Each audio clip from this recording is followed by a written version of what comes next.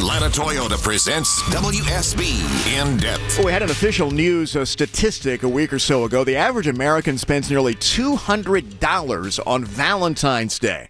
In the newsroom, we all agree we love our spouses, but geez, that seems like an awful lot, right? Clark Howard, you think that's a real number?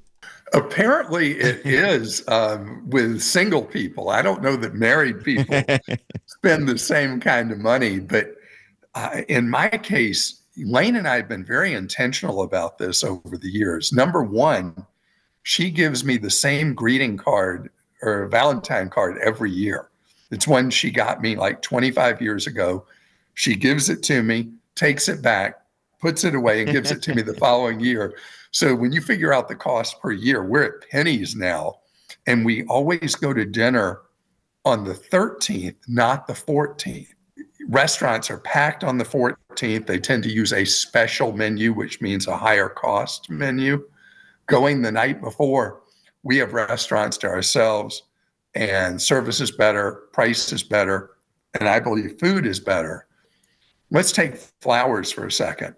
Flowers aren't going to be as good as you're going to get from a really nice florist, but the supermarkets have staked a big claim to Valentine's Day flowers.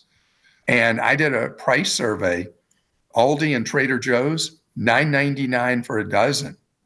And Whole Foods, for people that are Prime members, $24 for 2 dozen. Publix and Kroger, $22 for 1 dozen.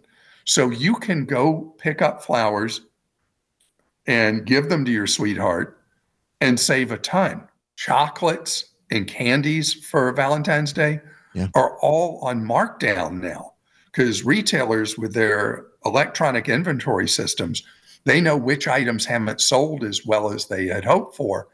So as long as you think this through, there's not this magic we attach to the actual day itself.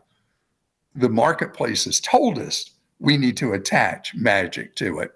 But I figure you're a real magician with your wallet if you zig while everybody else is zagging. I don't want to put words in your mouth or take away the romance. Are you telling me that Valentine's Day is all a racket?